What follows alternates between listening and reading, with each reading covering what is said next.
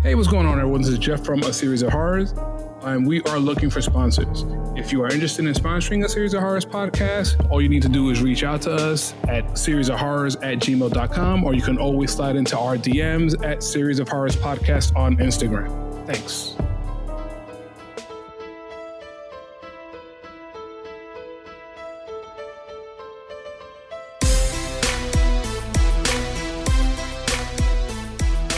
Hello and welcome to a Series of Horrors podcast. I'm Jackie from Canada. And I am Jeff from America.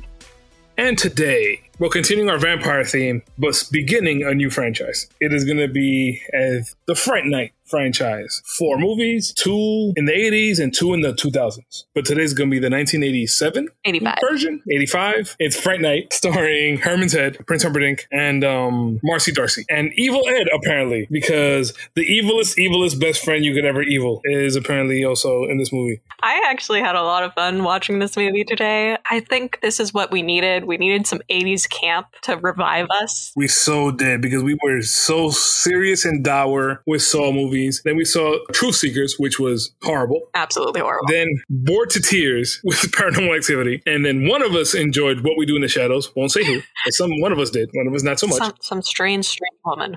I don't know. For reasons unbeknownst to me, one of us enjoyed it, the other one didn't. And today, 80s camp saves the day. It feels so good. I remember watching this movie when it was new, and I hadn't seen it since. Literally remembered 2 things about the movie. 3 things about the movie. That there were vampires, 1, what happened to the best friend, and that the main savior guy didn't want to be there and was scared the whole movie and literally was useless. And nothing else. Fair enough. Held up for you? It held up as much as 80s movies can hold up. Of course, it has this troublesome 80s movie era stuff, but other than that, it's amazing. Like, I haven't had this much fun watching one of our movies since, like, one of the Saw movies, probably. No, Paranormal Activity 3. That's the one I liked. So, yeah, since then. I did enjoy Paranormal Activity 3. I will admit that. But I would say that this one, a joy to it that is not in Paranormal Activity. Paranormal Activity 3 is not, it's not fun. I haven't had this joy since Saw 1 because there is fun to that movie. Oh, no. To me, Saw 3 is the most fun one. To me, but still, I enjoyed that one a bunch. Saw 3 is still heavy. It's all about a father who's struggling and he's lost his son and all of this stuff. Whereas Saw 1, we have Adam, and everyone knows of my love for Adam. I am much like Christopher Walken with the needs more cowbell, and needs more Adam. That is me for every other movie. That is not Saw 1.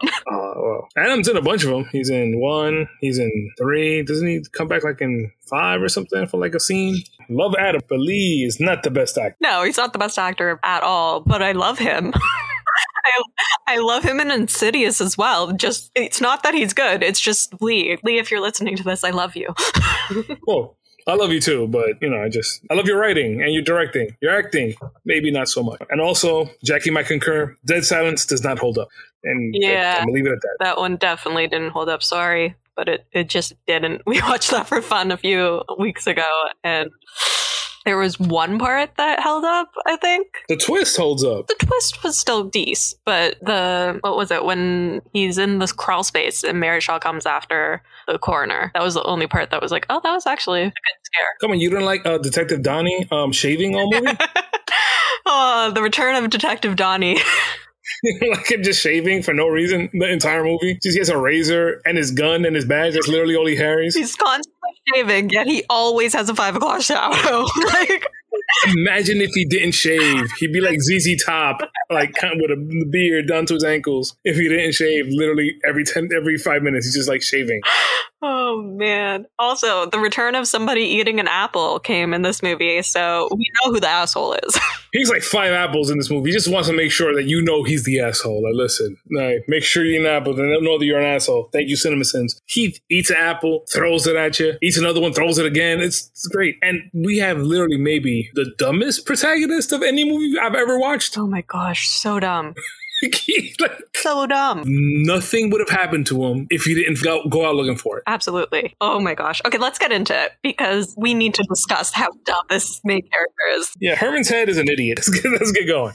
Wait, what's the Herman's Head reference? All right. Herman's Head, it was a sitcom that the main character was in maybe 5 years after this, 6 years after this, whatever. It was, if you ever saw Inside Out, it was a sitcom version of Inside Out. 20 years or 25 years before Inside Out came out. It was about a guy, his 4 aspects in his head. The only difference it was like smart, the wild person, so instead of angry, like his sensitive side, and another one. I can't remember what the 4th one was. There's 4 of them. And like you would be the show, like he would be living his life, doing his live life things, and then it would cut every so often to the 4 people in his head that dictated what he did, kind of like in Inside Out, I imagine, because I haven't seen Inside Out. I haven't seen it. But so it's kind of like that. But yes, that's what Herman's head was. So it was like what was going on inside Herman's head. His name was Herman. Herman's head. Oh, okay, fair enough. And not for nothing, how did we not get a movie called Fright Night until 1985? Yeah, it seems like an oversight. Because it doesn't even have to be. It doesn't even say vampire. It just says horror movie, Fright Night. Like it rhymes. Mm-hmm. It's nice. It sticks in your brain. We got a good one, though. Don't get me wrong. I liked it. I just don't know if I like this or the remake more. I have not seen the remake, so we'll have to see. But I did keep on picturing Humperdinck as Colin Farrell and being like, I could see Colin Farrell really doing this well, because every time I look at this man, all I think is Humperdinck. Colin Farrell does an amazing job in the remake, which we'll get to in a couple weeks. Well, let's get into it. So this movie opens on a full moon, and we hear a werewolf's howl. Then a man is asking, what was that? The woman calls him Jonathan, and she says that it was just a child of the night. We then get some more really cheesy lines between these two. It sounds quite romantic. And then we pan in through a window and we see that it is a movie being played on a TV. It's a vampire movie. And we get our first introduction to Peter Vincent, the vampire killer.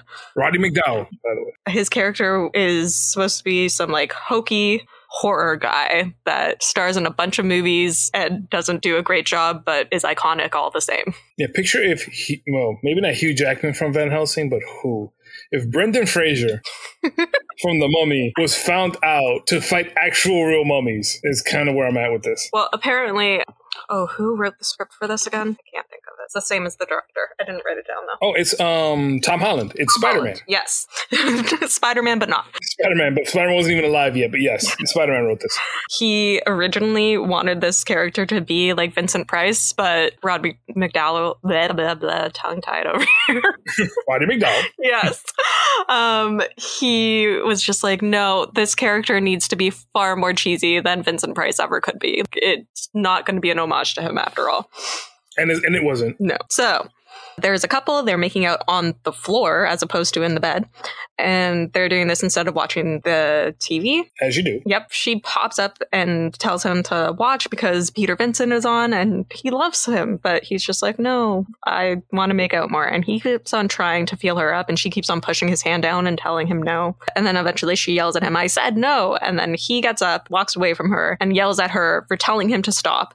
And is like, you're always telling me to stop. We've been dating a year. Why are you always telling me to stop? He then apologizes quickly, but then she immediately apologizes to him too and is like, no, it's my fault, and kisses him. This is where I have my note of, is this a 40-year-old making out with a teenager? Like, why does this woman look so old?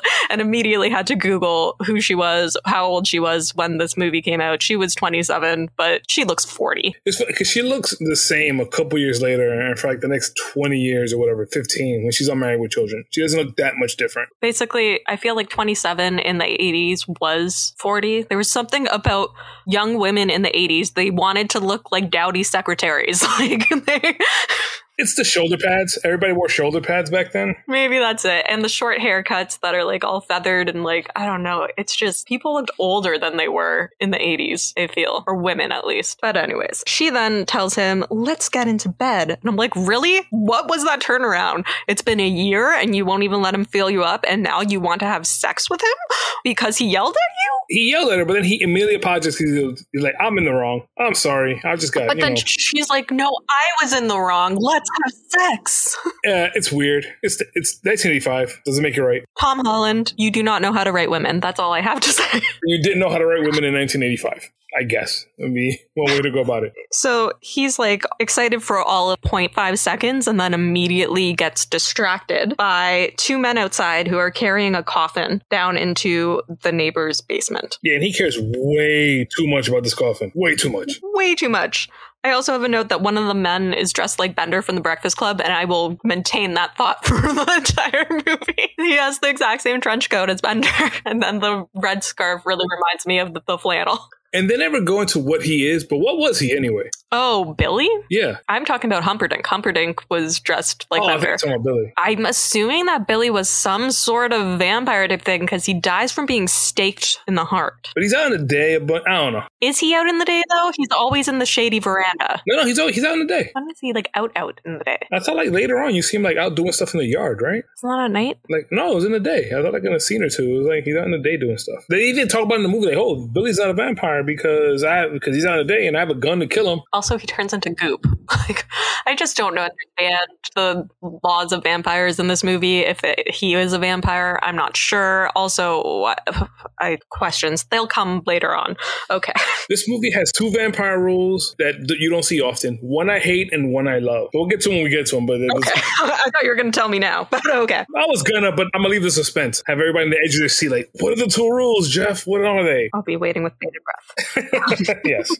So Amy's undressing and getting into bed, but, his name's Charlie, by the way. I haven't introduced him yet.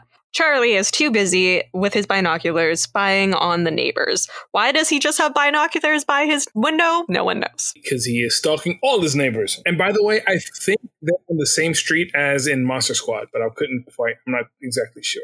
Huh, interesting.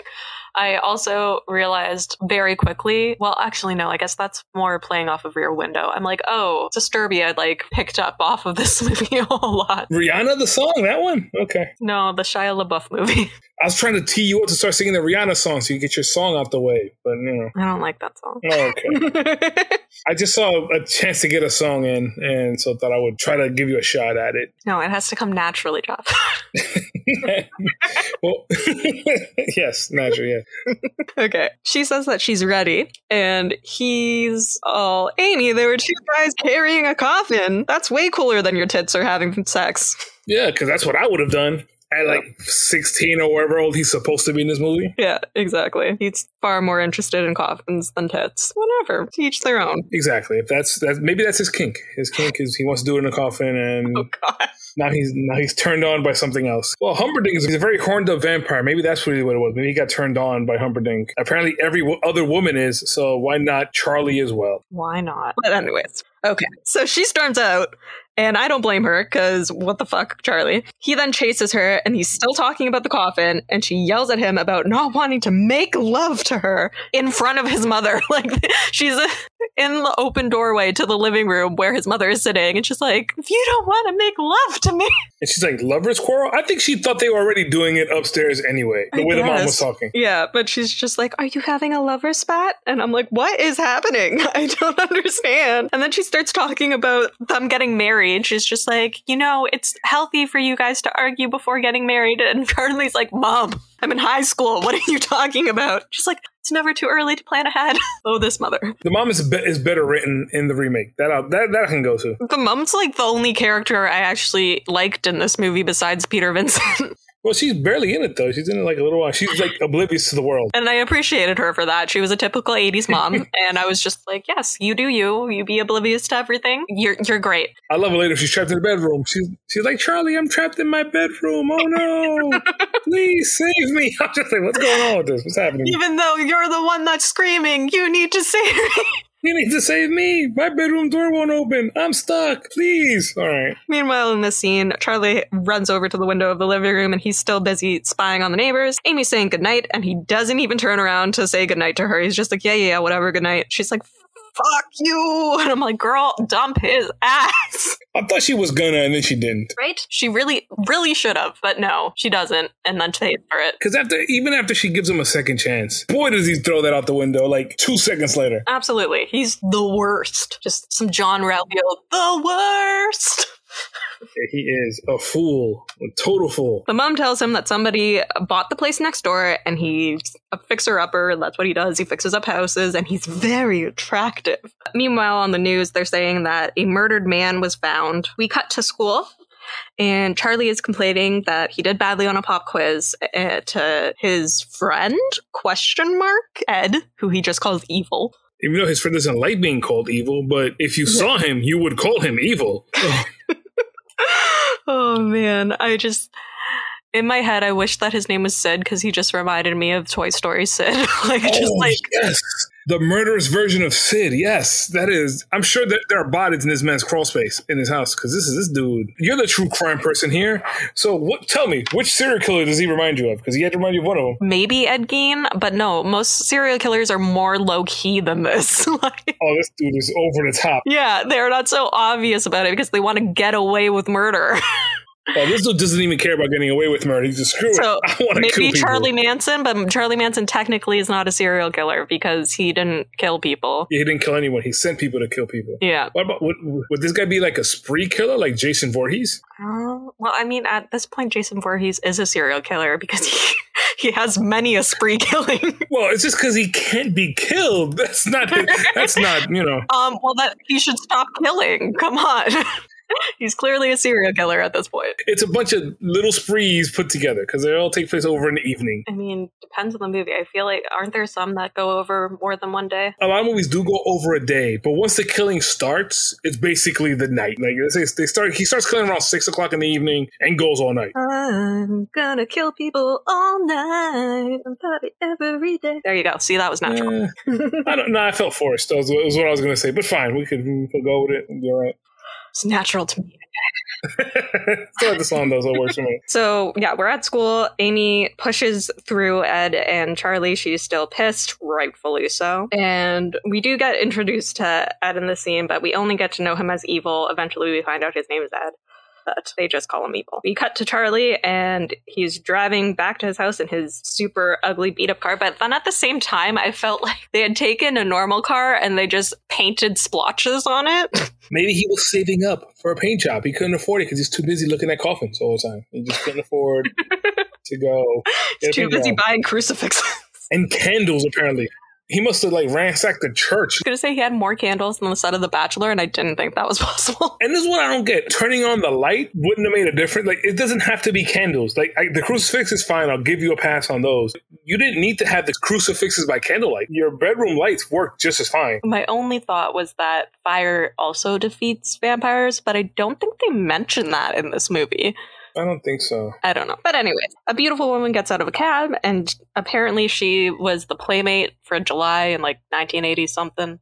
So that's why they chose her. All right, I can see that. So it wasn't her stellar stiff acting ability? No? Wasn't that? No, apparently not. Oh, I'm shocked. All right. Truly shocking. She asked Charlie if he's at 99 Oak, and he's like, no, that's next door. And she's like, great. And then we objectify her. We take a nice long shot of her ass. Charlie comes inside and asks his mom if she has seen the neighbor yet. She says no, but he has a live-in carpenter, so he's probably gay. Charlie says that he's not, and then he goes to study, which absolutely shocks his mother. So I think she was assuming that they were having sex because they were apparently studying last night too. So, or she was helping him with his quote unquote homework. Because she asked her in a way so how was the homework? He. Yeah. As he's studying in his room, a light turns on next door, and then we hear a blood-curdling scream, and the light goes out. And Charlie just kind of looks over his shoulder, and that's it. We cut to Charlie at a diner. He's studying, and Amy comes up. He says sorry, and she takes the whole blame for the whole entire thing. Which it wasn't her fault, not even a little bit. Not at all. It's all my fault that you were so distracted. It's fine. No, it wasn't. And no, it's not. It's not fine. It's not your fault. So he says that he loves her, and then she's like, I'm so happy that we're working this out. I've been miserable the past 2 days. Meanwhile, Charlie gets super distracted by the news again and ignores her. On the bright side, she's just kind of standing up for herself at this point. Yes, I do have that written. But right now, the news is saying that there's a second victim, a woman. It's the woman that he saw asking for his neighbor's house. The news is saying that she was a sex worker. And meanwhile, Amy's just like, are you listening to me, Charlie? And he's not. And then Ed comes out of nowhere and is just like, it's the second murder in 2 days. Both had their heads chopped off. He's like, you're sick. Maybe he's Ed Gein, actually, with the head chopping off. Not Ed Gein, Ed Kemper. Maybe he's Kemper. But Kemper was more, like you said, they're all been low key. This dude is not low key. If people started dying, I'm surprised the cops weren't already at Ed's house. Oh, Lord. Meanwhile, Amy steals some guy's burger and smashes it into Charlie's face and then pieces out. What the fuck, Amy? Why are you stealing some guy's burger? He paid good money for that. He did, but Charlie deserved it, and he could pay for that guy's other burger, I guess. But, like, she doesn't say anything to the guy. She just steals his burger and smashes it in Charlie's face and then walks away. She doesn't say, like, he'll get your next one or something like that. Like, or I'm sorry, I'm taking this.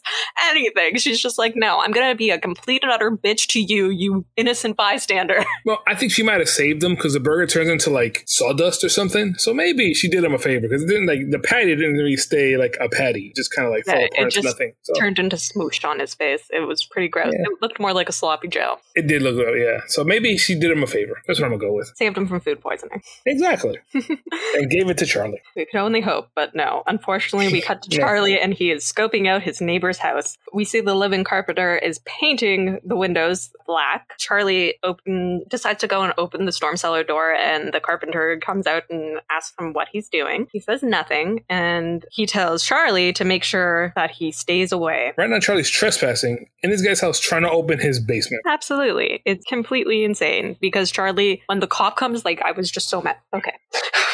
Deep breaths and let's move on.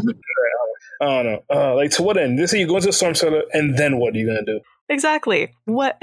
You're trespassing. What are you going to do in there? Oh, look, there's a coffin. Let me open up this coffin. Why would you open up a coffin? Like, I don't... Charlie, I don't know. Charlie.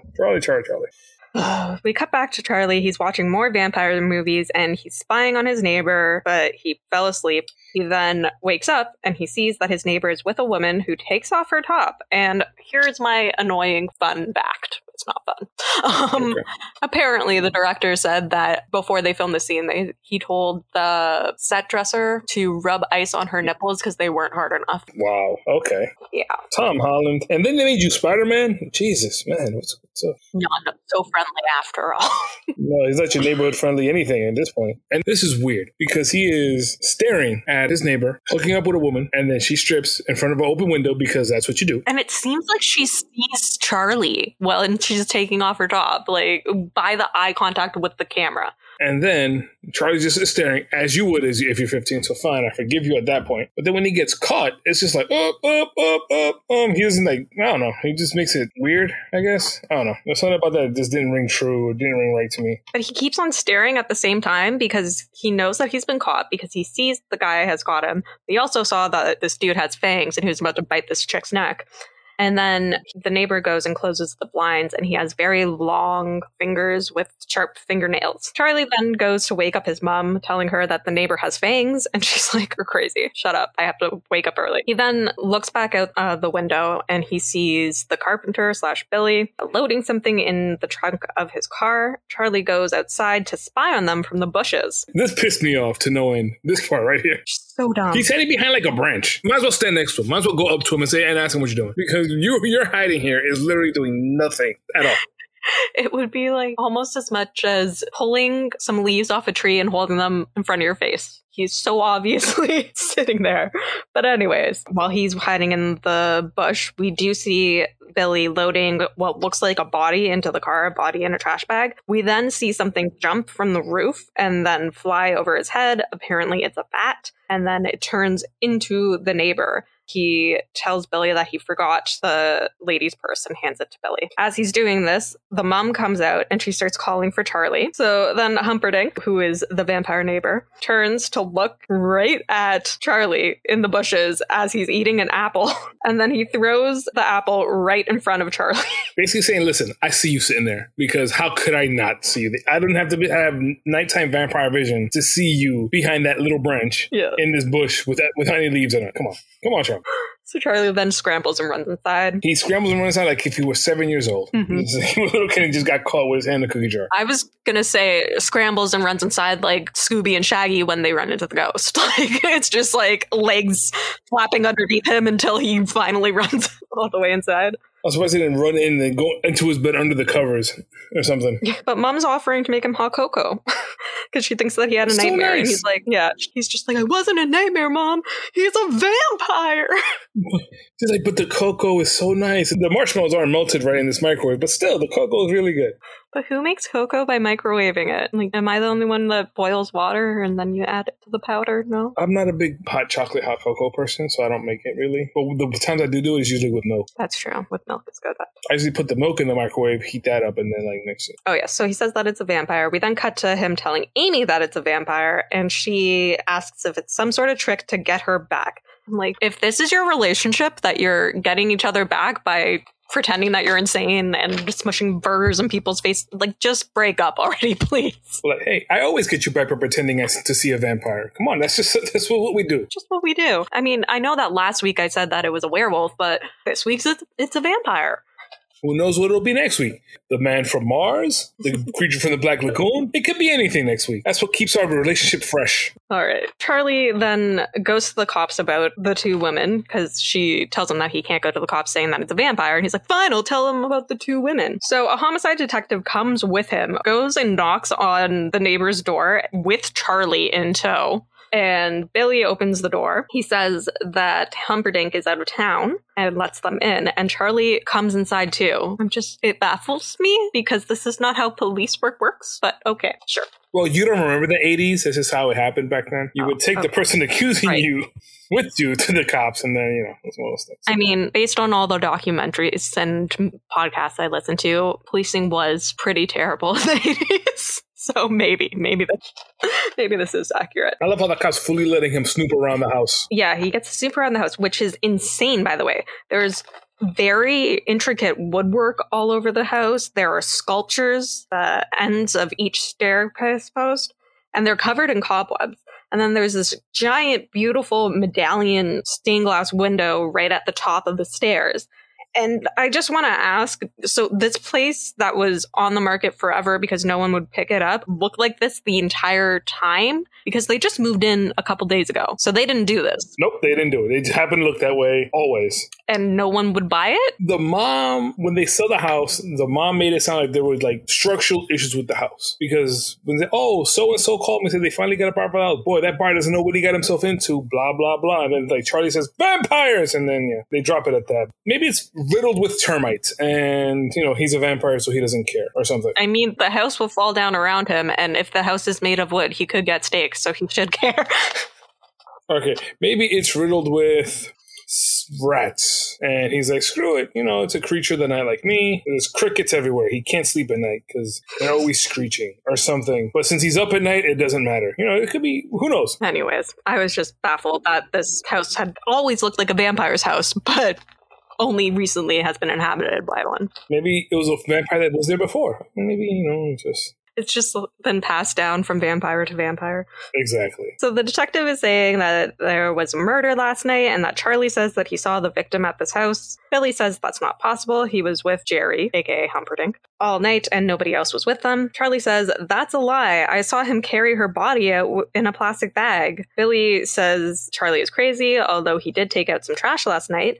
And Charlie is rifling through their stuff, and they're just letting him. And he reveals that there is a painted portrait of what looks like Amy packed in a crate. Charlie then says the bag that he saw had a body, not trash in it. And Billy asked if he actually saw the body. It's like, no. And Billy offers to show the detective the bags of trash. Charlie then says that he can prove he's lying. Let's look in the basement instead. And they're like, why? What are we going to find in the basement? All valid questions. And he's like, there's a coffin. I saw them carrying it in. You'll find Jerry Dandridge in there. Sleeping the sleep of the undead was the direct quote. Yeah, because that's going to go over well with the cops. Yes. So both Billy and the detective start laughing, and Charlie continues going off about how his neighbor's a vampire, and the cop's just like, what the fuck is wrong with you? He pulls him out of the house, and he's super pissed off and tells him not to call again, pretty much. All legitimate. Completely. So Charlie drives over to his one true best friend, Evil Ed's house. I think Ed was planning on ways to kill Charlie until he got away later on, but yeah. Pretty much. So Charlie's in a panic because he says that the vampire now knows that he's a vampire. Because you're an idiot. That's all he knows. There was no reason for him to be so explicit and completely showed his hand. You could have left well enough alone. Mm-hmm, but no. And the vampire doesn't seem like a bad guy, so far by what I've seen. He's murdered a couple people, but, man's got to eat. I mean, he couldn't be like Angel and Buffy and have animal blood? Maybe not under these rules. Okay, so Ed's laughing at how crazy he is, and then he's like, evil, blah, blah, blah, and Ed says not to call him evil anymore. He then asks why he should help him, because, like, why? Why would I ever help you, kind of thing, because Charlie is clearly a dick to him all the time. So Charlie offers him $8, and Ed's like, yeah, okay. Far be it for me to not take a fool's money or something like that. Yeah. So he takes the money, and then he offers him a crucifix, saying that he has to believe in it for it to work, and that he should get some garlic and holy water, but the vamp can't come into his house unless he's invited by the rightful owner of the house. And this is where I'm like, oh, I see where this is going. And here is one of the rules that I love that not every horror movie, vampire movie puts in, is the cross one, where the cross only works if it's something you believe in. Like, if you don't believe in it, it's just a piece of wood, it's just a piece of metal, it's nothing. But it's your faith that makes it strong, not the actual shape of it. So my question here is, would like a mezuzah work too? Or a Quran? Or a kippah? Depends on what you read. Like when I was reading Dresden, yes, like it's something that you have faith in. So in him, let's just say if we were still watching Paranormal Activity, you show him the Deathly Hallows, it would work because that's what you believe in. Excellent. Okay. So what you're saying is that from now on, if I am ever faced with a vampire, I should hit them with the Deathly Hallows. Well, do you believe in the Deathly Hallows? I mean, obviously. Okay, if you believe in the Deathly Hallows, then yes, but you have to find it's your faith in that thing that gives it strength. It's not the thing itself. Okay. Which is something that you don't see often in vampire movies, but you see it sometimes, and I like it every time I see it. I did appreciate that. But right now, the mom calls Charlie downstairs and says that she wants him to meet someone, and let's guess who it is. It is dun dun dun, the vampire from next door. Humperdinck. Dun dun dun dun dun dun. It's Jigsaw. Wait, no. If only. But no, it's Humperdinck. That would have been great. Charlie, let's play a game. So we have a close-up on his fingers. They're no longer long and pointed. They're normal. Humperdinck says now that he's been invited in, he'll drop by anytime he likes. Basically, everything Humperdinck ever says is slightly menacing, but he says it in a way that could be normal. Except for the look in his eye and the way he's looking at Charlie. Exactly. So Charlie's backing away. He says that he has to go study, and he goes back upstairs. We cut to night. The mom has a Raggedy Ann doll in her room, which I was just like, hi, Annabelle. Good old Annabelle. She's just keeping her company. Yes. Charlie is sleeping with a crucifix, and then something dark passes his window. He then wakes up to thuds on the roof. He goes downstairs and he hears this screeching noise at the window, and then he realized that it's tree branches that are scraping against the window. We cut to Humperdinck, who is now inside the mom's room, and he lets himself out into the hall and closes the door. Does he lock it behind him? I was too busy writing notes. What he does to her door, it's like he like jams it, basically. Like he like breaks the frame in a way so that she couldn't get out.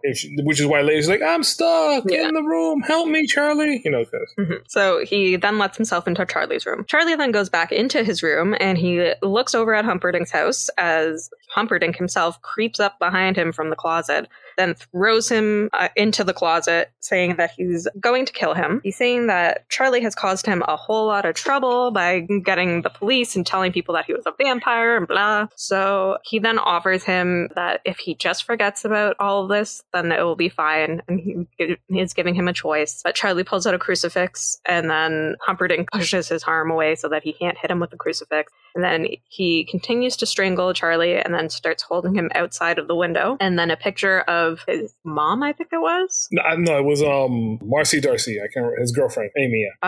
It falls out the window and then gets staked on the fence post. So this leads Charlie to remember that vampires can get staked.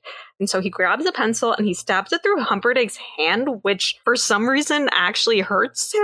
Or works at all? Because, I don't know. Yeah, as far as I know, it's always been a stake through the heart. Apparently, any piece of blood piercing his body is going to hurt him and make him vamp out a bit. And not for nothing, before we get too far, he was given a pretty decent chance in this movie. And listen, let's start fresh. You forget about me, I'll forget about you, and we can just come see, come saw. Hey, we can just live together in peace and harmony. I'll leave you alone, you leave me alone, and we'll be copacetic. I think I might have taken him up on his offer there. Absolutely. I mean, he was being strangled at the time, so maybe he was like, I don't think you're actually going to do this, but... No, he didn't get strangled up until, like, he said that, and then he pulls a crucifix out, and then he gets strangled. He was already being held by the neck. I count that as strangling. I'd listen. He wants to make sure I listen. I'm like, you know what? Considering, I think you do a valid point here. I think I'm right to, you live your life, I live my life. You don't bite me or my fam, and you just kill your whoever. I don't know. I don't know you're going to, because, you know, like I said, man's got to eat. So yeah, you get it. Yeah, I mean, I do agree. He was given at least a choice, and he's just like, no, I shall not choose the clear path.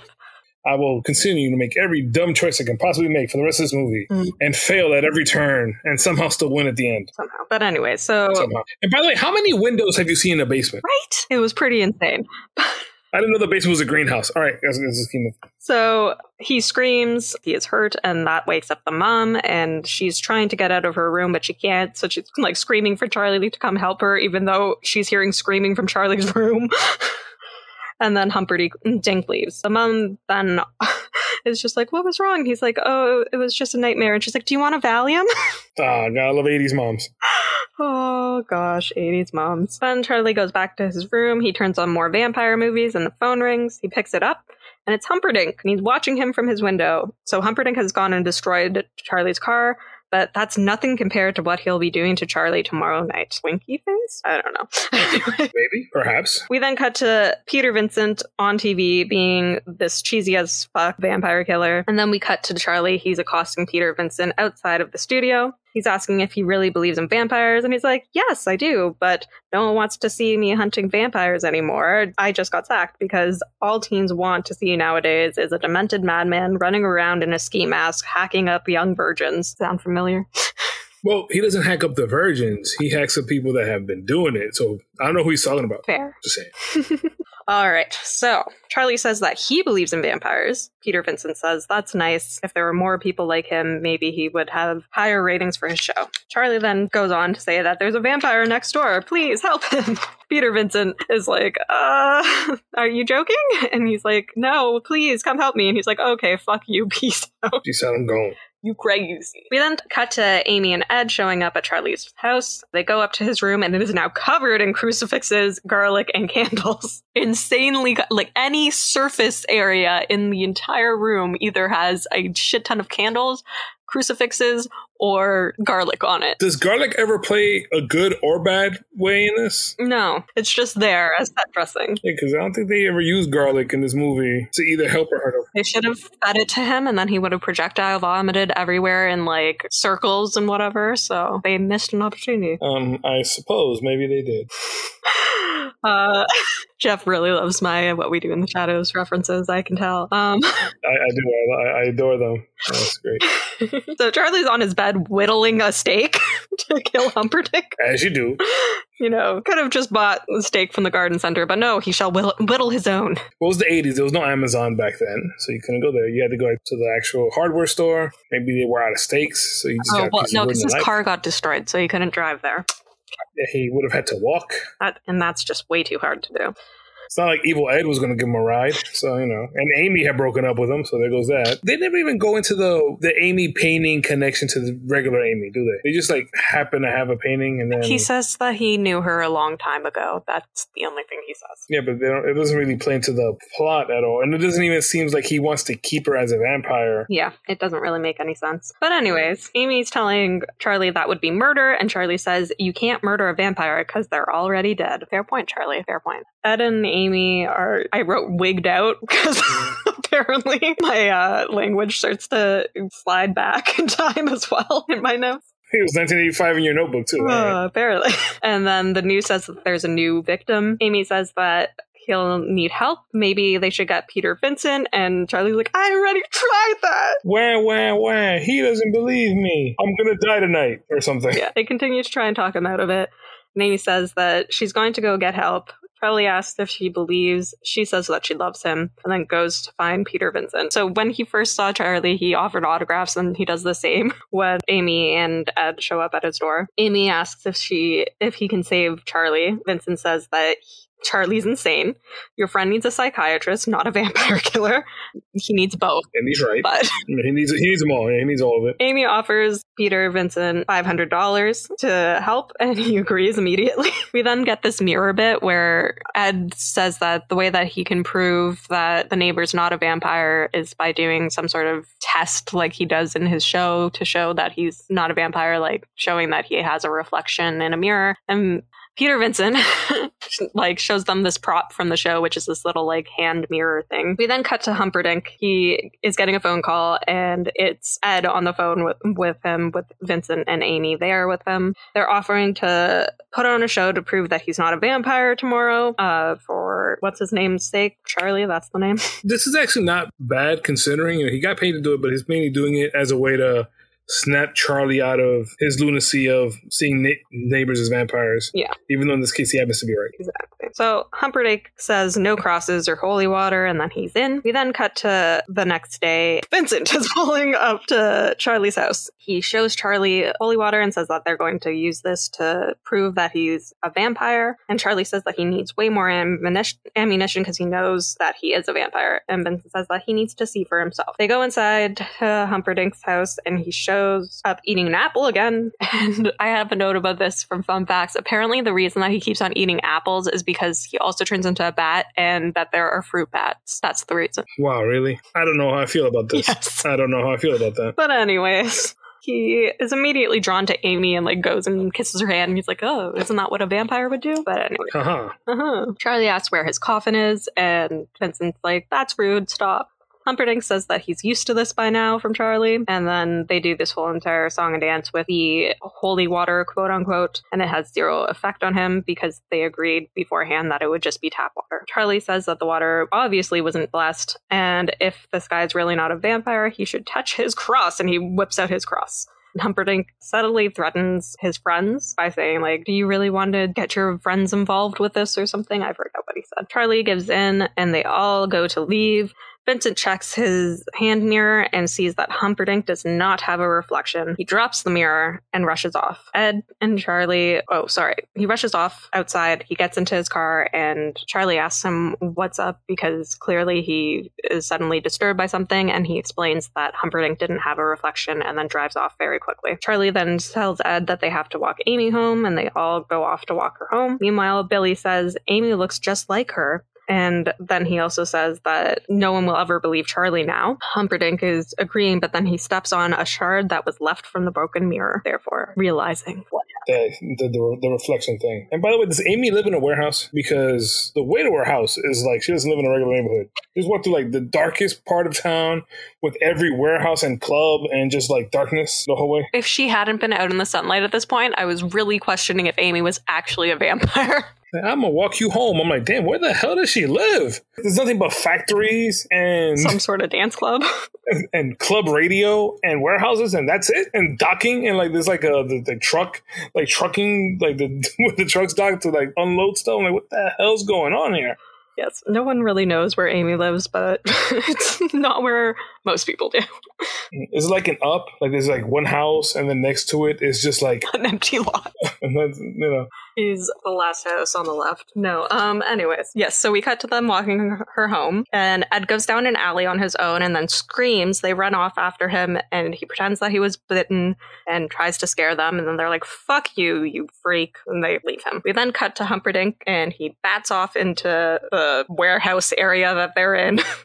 And starts to follow Ed home. Ed starts running, and I wrote, Humperdinck Michael Myers is his way after him. Well, he Michael Myers himself a bunch later on. Yeah, where he's just walking at this slow and steady pace, and this kid is like running and tripping over everything he can possibly trip on. Speaking of which, have you seen that video of this guy's just like every white guy or every white person in a horror film, and it's him just like tripping on everything, doing the dishes while still screaming and running. Like, let me listen to that one. That one was fun. Yes, it was great, but that's exactly what I was thinking of here as Ed was running. He just like falls into a pile of garbage and then like struggles to get out of the pile of garbage. Like it's funny with our horror references that you like when you say you go, he goes, oh Michael Myers. In my brain, I'm like, he's going, oh Jason Voorhees on him. He's walking at a steady pace and trying to go catch him. Michael Myers was first, okay? He was, but Jason's more prolific. Is he? The numbers don't lie. I don't know. Maybe it's because I watch Halloween every Halloween, and I have seen Friday the 13th a couple times. See, I'm in the exact opposite boat. I've seen Friday the 13th, the series, not like the first one, more times than I can count. And Halloween, the original, I might have seen it twice. Then I've watched a whole bunch of Busta Rhymes ones and Josh Hartnett ones. I have seen the Josh Hartnett one quite a few times, and the Busta Rhymes. Rob Zombie one. Yeah, I don't like the Rob Zombie ones. Too much. The first one's okay. I like how they just totally did something different with it, so it was all right. The second one, I don't know what the hell Rob Zombie was on. The remake, the new, well, whatever the new one is. Where Laurie has, stockpiled mannequins. Yeah, she went to Mannequin Clearinghouse and just bought them all. She bought them all from Jigsaw, remember? Exactly. Hey, or Jigsaw bought them all for her. I don't know which one it is. Or maybe she went to the Jigsaw estate sale. There it is. Yeah. Jigsaw estate sale. Nothing but mannequins. Boom. Laurie got mannequins. Oh, yes. I was Laurie for Halloween this year. It was a lot of fun. Yes. Can imagine. I got to buy bell-bottom jeans and my life was complete. And how many mannequins did you buy? 0 mannequins were hurt in the process of me making that Halloween costume. Then I don't believe you were Laurie Strode at all. I was hurt in the first movie. Thank you. She had no mannequins in that one. We don't know. We're not sure about that. Maybe she just had one and they didn't show. She didn't have the 20 she had later on. Her obsession hadn't started yet. Yes, it always starts small. Yeah, so Humperdinck is after Ed, and Ed's just falling over everything, and then he hits a dead end in this alleyway, and Humperdinck appears behind him. He offers him that he'll make it so that they don't make fun of him or beat him up anymore. Just take his hand. Then it shows that he has the long fingernails again. Ed takes his hand, and then we hear a scream. Amy tells Charlie not to fall for it. Ed's tricking them again, and she's like, "Fuck you, evil." Well, I don't think she says "fuck you," but that's my interpretation. I think she does say that, or she says something similar to that, if not that exactly. Yeah, I missed this, and for some reason, the video stream wouldn't let me rewind. All of a sudden, it was just like, "No, I'm going to be glitchy and not let you rewind." So a light post exploded? Question mark? I think it did. Okay. So then they run and Humperdinck is after them. They go into a club and then a chef goes after them, was it? I forget who went after them. All right. This is ridiculous. They try to get into the front door of Club Radio. Then they can't because obviously there's a line of bouncers. So then they go around the back and get into the kitchen of Club Radio. Then they would go in there like in a restaurant / club. Yeah. I don't know. And then a chef is chasing them. And the chef is chasing them because when they go into the window, they go in like to where the chef is preparing something and the chef comes out. It's weird. But then they get to stay in the club. No harm, no foul on that one. Yeah. And they decide to go and call the cops from the payphone in the club. We cut to Ed. He's at Vincent's house saying, "There's a vampire out here. Let me in." And so Vincent opens the door and pulls him in. Then Ed reveals that he's a vampire and attacks Vincent. Vincent puts a cross on his head and it burns into his head. Ed says that his master will kill him for this and then jumps through the window. We cut to Charlie at the club and he says that the cops don't believe him. Amy's scared. She has this stupid, cryy, whiny voice that she does a lot of the time. And it's like nails on a chalkboard for me. So she thinks she's scared. Charlie asks for Peter Vincent's number and she says that he doesn't care. I had to pay him to show up. And he's like, "I don't care. Give me the number." She does, and he goes off to call him. Meanwhile, Humperdinck is now in the club, and he's stalking Amy, and then appears right in front of her and smiles, and she's just all of a sudden hypnotized by him, I think? Question mark? He looks at her, and then all of a sudden she's like, "Screw this Charlie dude. I am all about Vampire Man. I'm hypnotized." I'm about that. I'm about dick. Anyway.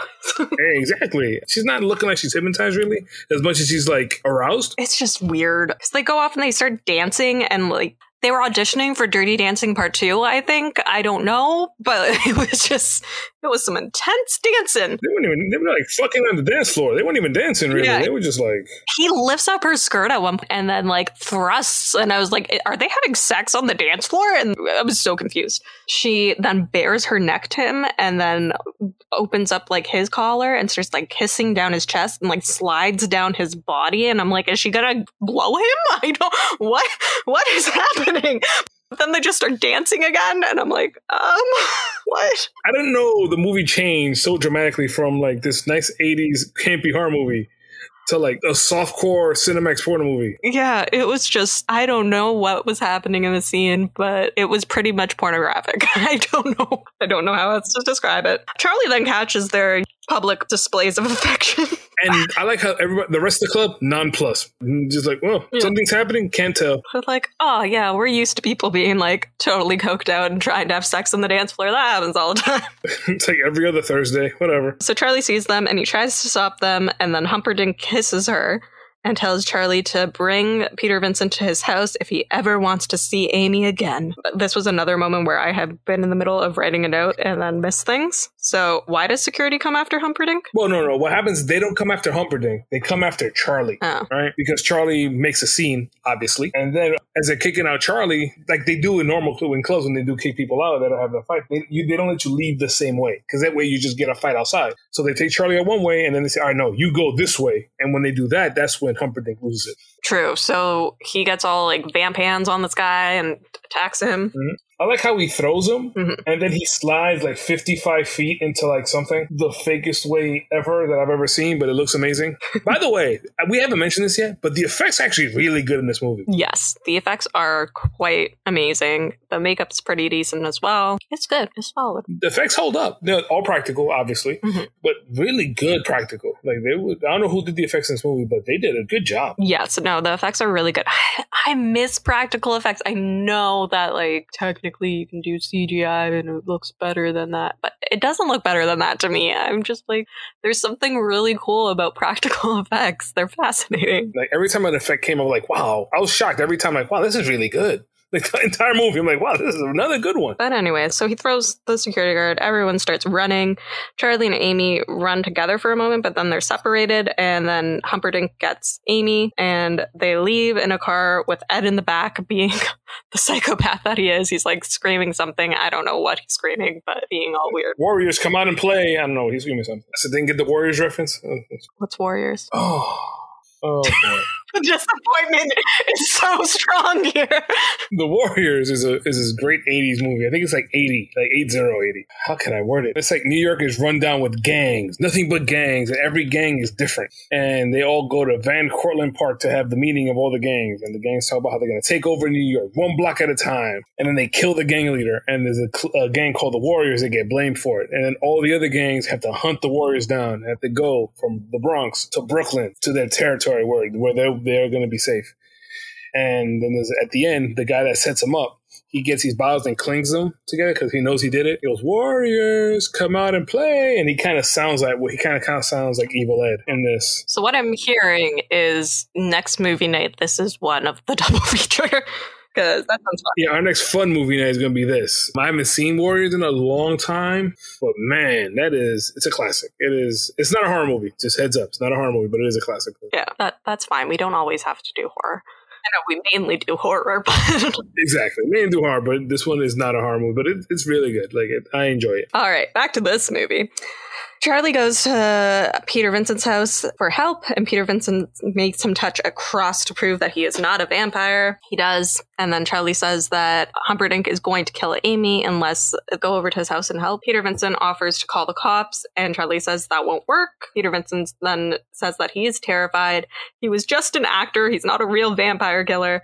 And Charlie begins to beg him to please come help more. I don't know why. Yes, I do know why, because the Humperdinck said, bring Peter Vincent. Okay, because it's not like he was going to be helpful at all, especially knowing he's an actor and doesn't know what the hell's going on or how to really do anything. Yeah, the only reason is that Humperdinck said, bring Peter Vincent or you'll never see Amy again. I think we're getting to the part now where when Amy and the vampire get home, boy, it's go time. Yes, exactly. We cut to Humperdinck's. Amy is now in some toga dress thing. I don't know what this dress is, but... It reminded me of the Marilyn Monroe I was going to say it's part Marilyn Monroe, part toga, part I don't know what else.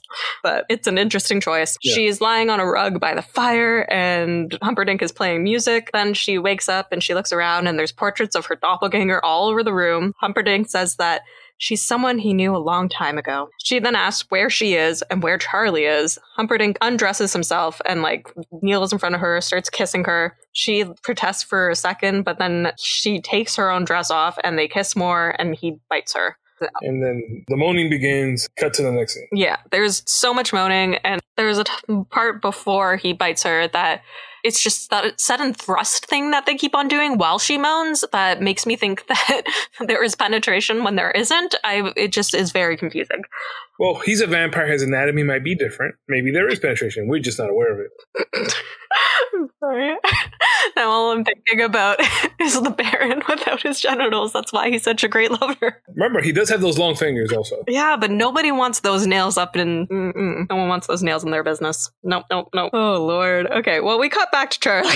He's arriving at Humperdinck's with Peter Vincent, and Peter Vincent sneaks up behind him with the vampire killing kit. They approach the house together, and Peter Vincent says that they should go around to the back and sneak in, and then the front door just opens on its own. They're like, too late. Peter Vincent is hyping himself up. He's just saying, I am Peter Vincent, the great vampire killer, over and over again. The whole way into the house. Right? I am Peter Vincent, the great vampire killer. So Peter Vincent and Charlie go into the house, and we get the Bat's point of view looking at them through the windows. Peter Vincent says that they should come back at dawn instead, but Charlie reminds them that Amy will be dead by then. Humperdinck then scrapes his nail along the banister and says, welcome to Fright Night, for real. Because I don't think I mentioned yet, but Peter Vincent's show that he had on TV where he would play vampire movies was called Fright Night. He says that Amy is upstairs behind him, but they have to get past him to get to Amy. Peter Vincent holds up a crucifix saying, back spawn of Satan, but Humperdinck laughs at him and grabs the cross and crushes it, saying that you have to have faith in it for it to actually work.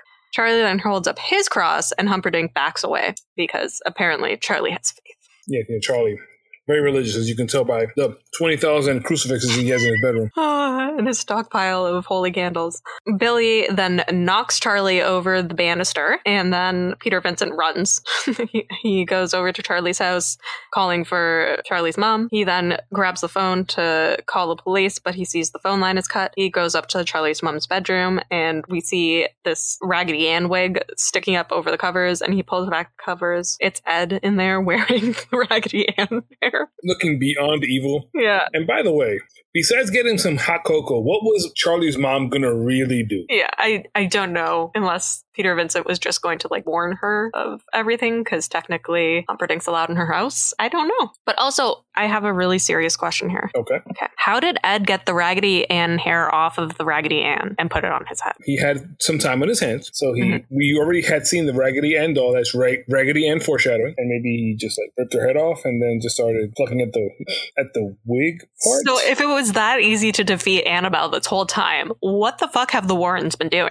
Well, they have been talking about nuns and the Crooked Man and doing Elvis concerts in England, apparently. And yeah, that's what they've been doing. And whatever the new one's about that comes out in a month or so. Oh my gosh. I looked up the actual case and it's just ridiculous. But anyway.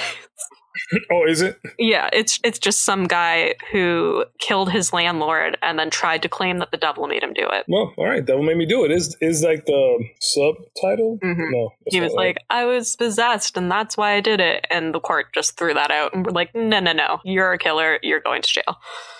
And now he has a movie. Great. Yep. Gotta love it. Just got to. It's great. It's really great of Ed and Lorraine to bring justice to this. Oh, God, I can't even. No, I'm joking. At this point, it's just Lorraine, right? Because Ed is no longer with us. I think she died too, didn't she? I thought she was still alive. I thought she recently died. Oh, maybe it was recent. I don't know if she was alive when the movie came out, the original. I don't know if she might have died since then. I think she died. Maybe she didn't. I don't know. I'm pretty sure she did, in the last year. Oh, I got it. So then if she died recently, will, Conjuring 4 be Ed and Lorraine haunting somebody? Back to this movie. Okay, now we can go back. So Peter Vincent backs away down the hallway from Ed, and he falls down and breaks a table. Then Ed turns into a wolf? ? Yeah, into a wolf. Or a husky, or more likely a wolf. Do vampires turn into wolves? Is that a thing? I don't know. That is a thing. I've seen it. Okay. Peter Vincent then stakes the wolf, and it breaks the banister and falls down onto the first floor. And then it flares around a whole lot, and then he starts turning back into a human. Sorry, I interrupted you. He doesn't stake a wolf so much as he's holding a stake, and the wolf stakes itself. Yeah, but I think it was his intention to stake the wolf. I don't think so. I think he's just holding it and was scared stiff, and then the wolf did a stupid move and jumped on pick up a piece of the table. Fear? That's why I'm I think his intention was to stake it, because otherwise why would you pick up a piece of the table you just broke and then hold it that? There's a wolf there. You're going to try to pick up something to defend yourself, and you're not Liam Neeson to do broken bottles and stuff on your knuckles. Well, we can disagree once again. I think that he meant to. But anyways, Ed starts turning back into like a human very slowly. So there's parts where he's like, his head is still a wolf, but his body is human. He's trying to pull the wooden table leg out of his chest. And great effects, by the way. Great effect on this. Absolutely great effects. And then he turns fully into human form and dies. No, he doesn't. Question mark? We think he dies here. Supposed to die, I'm guessing, but whatever. Yeah. Sequel bait. Peter Vincent is horrified, and then we cut to Humperdinck's. He carries Charlie over his shoulder and drops him beside Amy in front of the fire. Then leaves him a steak and says that he'll need it by dawn, and locks them in the room. Charlie turns over Amy to reveal that she is a vampire. We then see Peter Vincent. He takes the wooden stake out of Ed's body and heads back to Humperdinck's house. He picks up his vampire killing kit from the front door and makes his way upstairs. He tries to open the door where Peter is, and then where Charlie is, and he starts whispering to him. He tells him to make lots of noise so that he can break down the door without them hearing. So Charlie starts screaming for help, and then he breaks down the door. Humperdinck is eating an apple again and says that he thinks that she must have opened his eyes and that's why he's screaming. Peter Vincent gets inside and Humperdinck then says, "Oh no, we have a visitor." Charlie shows Peter... Actually, this is pretty cool. Mm-hmm. Like, Peter Vincent says, "Oh no, oh my God," I think, or something like that. And when he says that is when the vampire is like, "Oh, we have guests. We have somebody else here." Like, it's like the God, I think that's what got him to look. Nice pickup on that. Yeah. Hey, I get a good one every so often. Charlie shows Peter Vincent that Amy is a vampire and asks if it's too late for her to save her. He says, not if they kill Humperdinck before dawn. Charlie asks, "Are you sure?" And so far, everything has been right from the movies. So hopefully this is too. All right, and now we hit the second rule. This is the one I don't like. They did the one I like, and this is the one I don't. I don't like how if you turn into a vampire and you kill the vampire that turned you, now you're not a vampire anymore. But only if it's like before dawn. Yeah. But then they kill him after dawn, technically, and it still works. They don't follow their own rules because, spoiler alert, Evil Ed lives as a vampire, and him and the girl, weren't they turned the same night? Yeah. So I don't know. It doesn't make sense. No, this is the rule. This is one of the vampire rules that I've seen a bunch, and I don't like. And it has a name like the rule of the first. There's some junk. It has some weird, funny rule that I don't like. Like, if I give you a cold, then I get cured. You don't get cured also, right? Wait, you just solved COVID. I did. If one person gets the vaccine, it cures everybody. That person, but you got to find the person that got everybody sick. That's the thing. That's what the hard part's been. They don't know who patient zero was. That's what they're looking for. Oh no! Because if you cure them, everybody else just gets cured. Because so that's like the rule. I'm like, I don't like it. And you've seen a bunch of vampire movies. I guess I don't watch that many vampire movies. My vampire lore is all Buffy, and that doesn't happen in Buffy. Even though Buffy, the movie, has some callbacks to this, like the best friend gets turned, Luke Perry's friend gets turned. Except Luke Perry's friend doesn't try to kill him, but he does, but doesn't not like Evil Ed. Evil Ed's just screw it. I never liked you anyway, kind of thing. And he's way too heavy about killing his friends and his mom and his girlfriend. Like Peter Vincent, I'm just trying to kill everybody. I'm like, all right, this is. He's like, finally, I can do this. I've been trying all these years. I got it. Evil Ed he's turned up to 11. See, somebody is always at 11. Always at 11. Doing way too much. Ed, in this movie, at 11. For no good reason. Okay. Well, Billy comes after them, and then Peter Vincent shoots him in the head, and he falls down the stairs, apparently dead. Humperdinck comes up behind them, and Charlie holds up his cross. Humperdinck says pretty much that, like, Billy might not be dead, and then we see Billy get up, and he starts walking back up the stairs, and Humperdinck flees. Peter Vincent is saying that he was probably bluffing about Billy still being alive, but then they turn around and they see Billy walking up the stairs. Peter Vincent shoots him 3 more times, but then when the smoke clears, he's still coming up the stairs. He just never relents. Never. Never. He then grabs Peter Vincent and Charlie stabs him in the chest with a stake. And then he melts into green goop until he's a skeleton? Question mark? Yes, I'm trying to figure out what he was or is or what it was. Just what it was. I don't know. He turns into a skeleton and then the skeleton shatters. Cool effect again. Another cool effect. Don't know what he was, but apparently the actor who played him, he tried to take a shower before he went home from filming the scene. and the plumbing was fucked on set, so he couldn't. So then he had to drive home, and he had to get gas on the way. And the gas attendant was staring at him like he was fucking crazy because he was covered in all this like red and green goop. And then when he drove away, he saw the attendant immediately run to go make a phone call. And he's like, I think he called the cops. I should get out of here before the cops show up. But anyway, so yes, he dies. Then Charlie and Peter Vincent go to check on Amy. She's turning even more now. Humperdinck is outside the window and almost gets Peter Vincent, but then Peter Vincent comes back inside, and then Humperdinck goes up to the roof and he commands Amy to wake and prove how much she loves him by killing them both. And then gets really angry and he breaks his house. Yeah, I don't understand him hitting the chimney, but he does. Peter Vincent says that he's on the roof, so Charlie goes after him. Peter goes to check on Amy, and she's all teeth and vampy eyes. Fun note about these eyes, they were handmade contacts that were made of like a hard plastic, and they hurt her eyes so much that they had to take them back out and sand them down a bit, then put them back in. Yeah, I'd like somebody to sand down something I'm putting in my eye. Sure, that feels about right. Sounds like a great time. Also, she has a mullet now, is my other note. She got her hair done? Yeah, her hair miraculously grows into a mullet and changes color. Now she has red hair. Don't understand. But anyways, Peter Vincent holds up the cross and she cowers.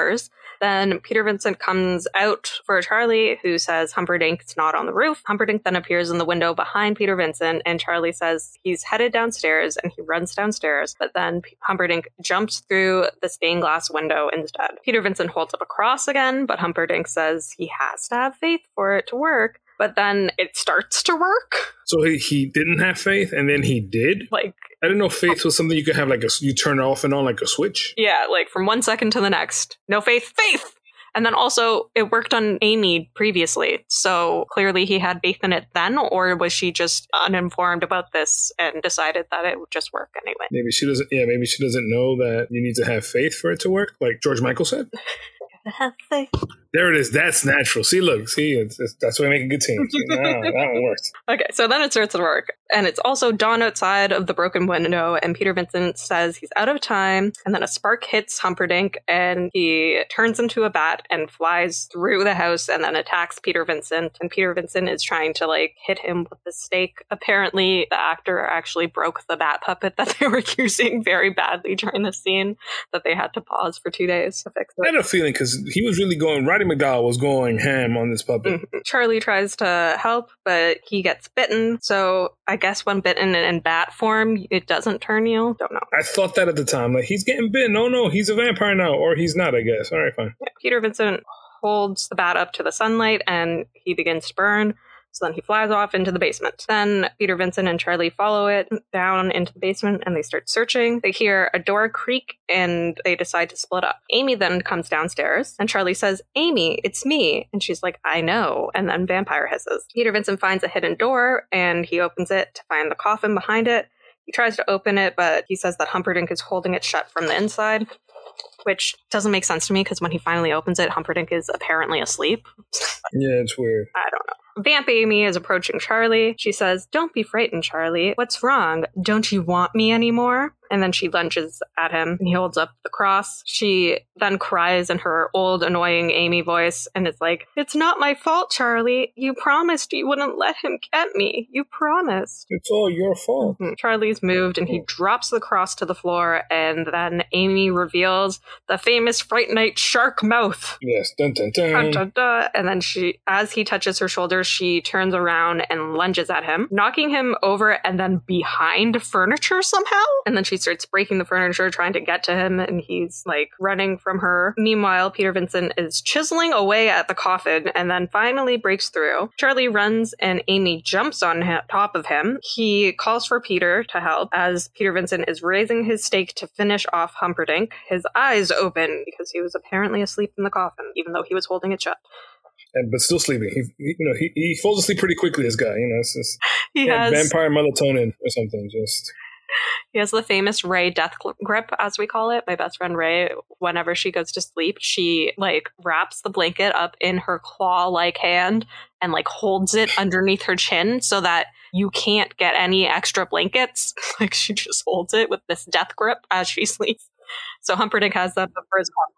So Charlie and Amy are struggling, and Peter Vincent hammers the stake into Humperdinck's heart. He shoots up from the coffin, much like Nandor when he first woke up in the first episode of What We Do in the Shadows. And Amy turns to look at him and then shields her face. Not sure why. He screams in pain and then rips the stake out, throwing it and breaking one of the windows so that a beam of sunlight comes into the basement. Amy attacks Charlie and Humperdinck attacks Peter Vincent, and Charlie smashes open the windows one by one. And as Jeff mentioned, there are so many windows in this basement. I've never seen so many windows in a basement in my life. So I'm considering our basement at my parents' house, and we have 1, 2, 3, 4. We have 4 basement windows. But these people, he had like 15 basement windows? Yeah. So anyways, just start smashing all these windows, and Peter Vincent joins in and starts smashing the windows too. And then Peter Vincent runs to close the coffin because he sees Humperdinck is going for the coffin. And then Humperdinck starts laughing because he has Peter Vincent cornered, I guess, in an area that there's no sunlight. But then Charlie miraculously appears and opens up the last window, like moves. This made no sense because Peter Vincent's cornered, right? Mm-hmm. And the vampire's coming to get him. And then Charlie runs past the vampire to Peter Vincent to open up a curtain that's behind them, exposing a window. Mm-hmm. And then killing the vampire. Yeah, no sense. Makes zero sense. I don't understand it. But that's what happens. And Humperdinck catches fire and he bursts into a ball of baddie flames because his skeleton is that of the bat. And he's screaming for Amy. Amy is then returned to human form and her and Charlie hug, and then Peter Vincent joins in their hug. We cut to night. We pan from Humperdinck's house to Charlie's house and go inside the window like we did at the beginning of the movie. Charlie and Amy are making out in bed this time and watching Peter Vincent on Fright Night. Yeah, they moved up. Mm-hmm. Charlie gets a call out on the Fright Night episode, and then he turns off the TV and looks at the neighbor's house. There's nothing in the window. Amy asks if something's wrong. He says nothing and goes back to bed. Then we see 2 glowing eyes next door in the window, and we hear Evil Ed laugh and say, "You're so funny, Brewster," which is Charlie's last name. I didn't mention that. But that's the end of the movie. Credit time. I really like this movie. I had fun. I had fun watching this movie too. And it's campy, it's hokey, there's parts that make no sense, but that's okay. It's everything I wanted last week to be. Like, I wanted something light and fun I can enjoy. And this was it. It ticked all the boxes for me. I liked it. I would only really change one thing in this movie. The more I think about it, is not make Evil Ed so evil before he gets turned. Okay. Yes, I agree with you there. Not make him as evil when he's human. And also, let's write Amy better. Oh, yeah. Give her some agency and don't make her. She had agency. She broke up with her boyfriend and she threw a burger. But then she comes back and she always apologizes for it. Yeah, that's the bad side. Anytime she breaks up with him, she immediately comes back and is like, "No, it was all my fault." But it really wasn't. But she has every right in the world to be mad. And the whole, "No, for a whole year I've said you can't even feel me up, and then I'm going to jump to let's have sex." No, doesn't work like that unless it's not full consent and you're not really you know what I mean? You're being coerced and that's not a good thing. I would make, even though Charlie's an idiot, make him, I don't know, somewhat of a human being. He has no thought process and the way that he treats everyone is terrible. I don't know. It works to make the movie fun, is what it is. It just works because if he'd acted like a normal human being, one, he probably wouldn't even have noticed the coffin come in. If he did, he'd go, that's weird. Anyway, back to making out my girlfriend. And that'd have been that. The end. Yes, that is fair. But it's just going from yelling at your girlfriend for never letting you feel her up to completely distracted and so rude to her.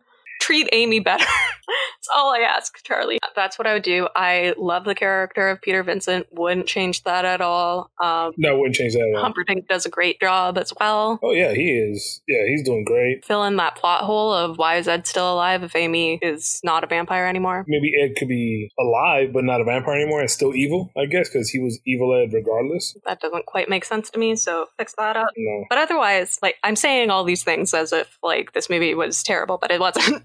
I really enjoyed it. I had a lot of fun with it. Also, there's something about 80s movies that you take with a grain of salt, right? You don't, holding it up to the standards of today with it's unfair. It's unfair because the social issues of today were not being addressed back then and people didn't see as much of a problem with them. But those are the things I would change if it was made today. Yeah, and it's not bad to bring them to light. All right, these are not good things. They weren't good then. They're not good now. But the world didn't see them the way we see them today. The culture and people evolve over time. You can't hold the values of, 35 years ago to the values of today's. Yep, no, I completely agree. But overall, very enjoyable movie. Loved it, yeah. I enjoyed it. I am excited to see the sequel, but at the same time, I have feelings it won't be as good. But I have feelings it won't be as good also, but I've never watched it. I'll find out. Yeah. I'm hoping I enjoy it. So I'm trepidatious but excited about next week. I'm real excited for the following week because I can't wait to see what the remake of this look like. I remember me really, really liking it. But we have to rate this movie first, Jeff. This is like an 8 for me. I really had fun with this. That's nice. Yeah. Yeah. I'm a tough grade. I'm noticing. I'm a very tough grade when it comes to movies. I'm really 8. I have this one at a 7 for me. Okay. I was still between 7 and 8, but I went 8. Yeah. And I averaged a 7.5. I could do that one in my head. I don't know. It's just in my head, I was like, okay, I definitely enjoyed some of the other movies that we've seen more than this, even though I love the campiness. It's just the rewatch value, I think. I'm not sure. But at the end, I landed on 7 for this. Yeah, because as much as I enjoyed this movie, I can't see me seeing it again anytime soon. I'd see it again, but like, not if you tell me, oh, let's see it again tomorrow. I'm like, I don't know about all that. Let's see something else. Yeah. But you told me the same thing a year from now, a year and a half from now, like, yeah, let's go. I remember this movie was fun, Exactly. And whereas Saw 1, for example, for me, I will watch that multiple times in a year. I love that movie. It always holds up to me. If you're going to have like a fun movie night with friends, just watch something campy and fun. You don't have to really think about while you're drinking or whatever. Hey, this is a good pick. Agreed. But anyways, I'm excited to see what else this series has for us. It feels like a breath of fresh air. It really does. It really does. Oh, so nice. So nice. So nice and light. It's like a salad. I wouldn't know. I don't eat salad. But if I did, this is what I imagine salads sound feel like. All right. Well, we're excited for next week. We hope that you're excited to join us along this ride with the Fright Night journey. You can join us on social media. Tell us what you're thinking at Series of Horrors Podcast on Facebook and Instagram. Yes, and if you want to write us a more personal message, and you could always send us an email to seriesofhorrors@gmail.com. Let us know what you think of the ride, what's going on, suggestions for not only the franchise, but also, let's say, our little palate cleansers that we have in between starting a new franchise. If you have something, hey, maybe this would be cool. There's not 3 of them in a franchise, but this is a cool show or a cool one-off movie or whatever. Hey, we're open to suggestions. We want to see what you guys are thinking. Since our show as much as it is yours, or your show as much as ours. You know what I mean? Also, if you don't mind, and if you love what we do, I would totally suggest to tell a friend, to tell a friend, to tell a friend, get the word out there. A couple reviews would be nice, a couple 5 stars. You have some plans and thoughts about stuff like that, which will come down the line once we have things a little bit more ironed out, I would say. But we are planning things for the future. Hopefully you guys will like what we have what we're in the beginning stages of setting up for you guys. We're only just getting started with this. It's a long, long, long ride here. Yeah. And we love you, Ireland. We see you.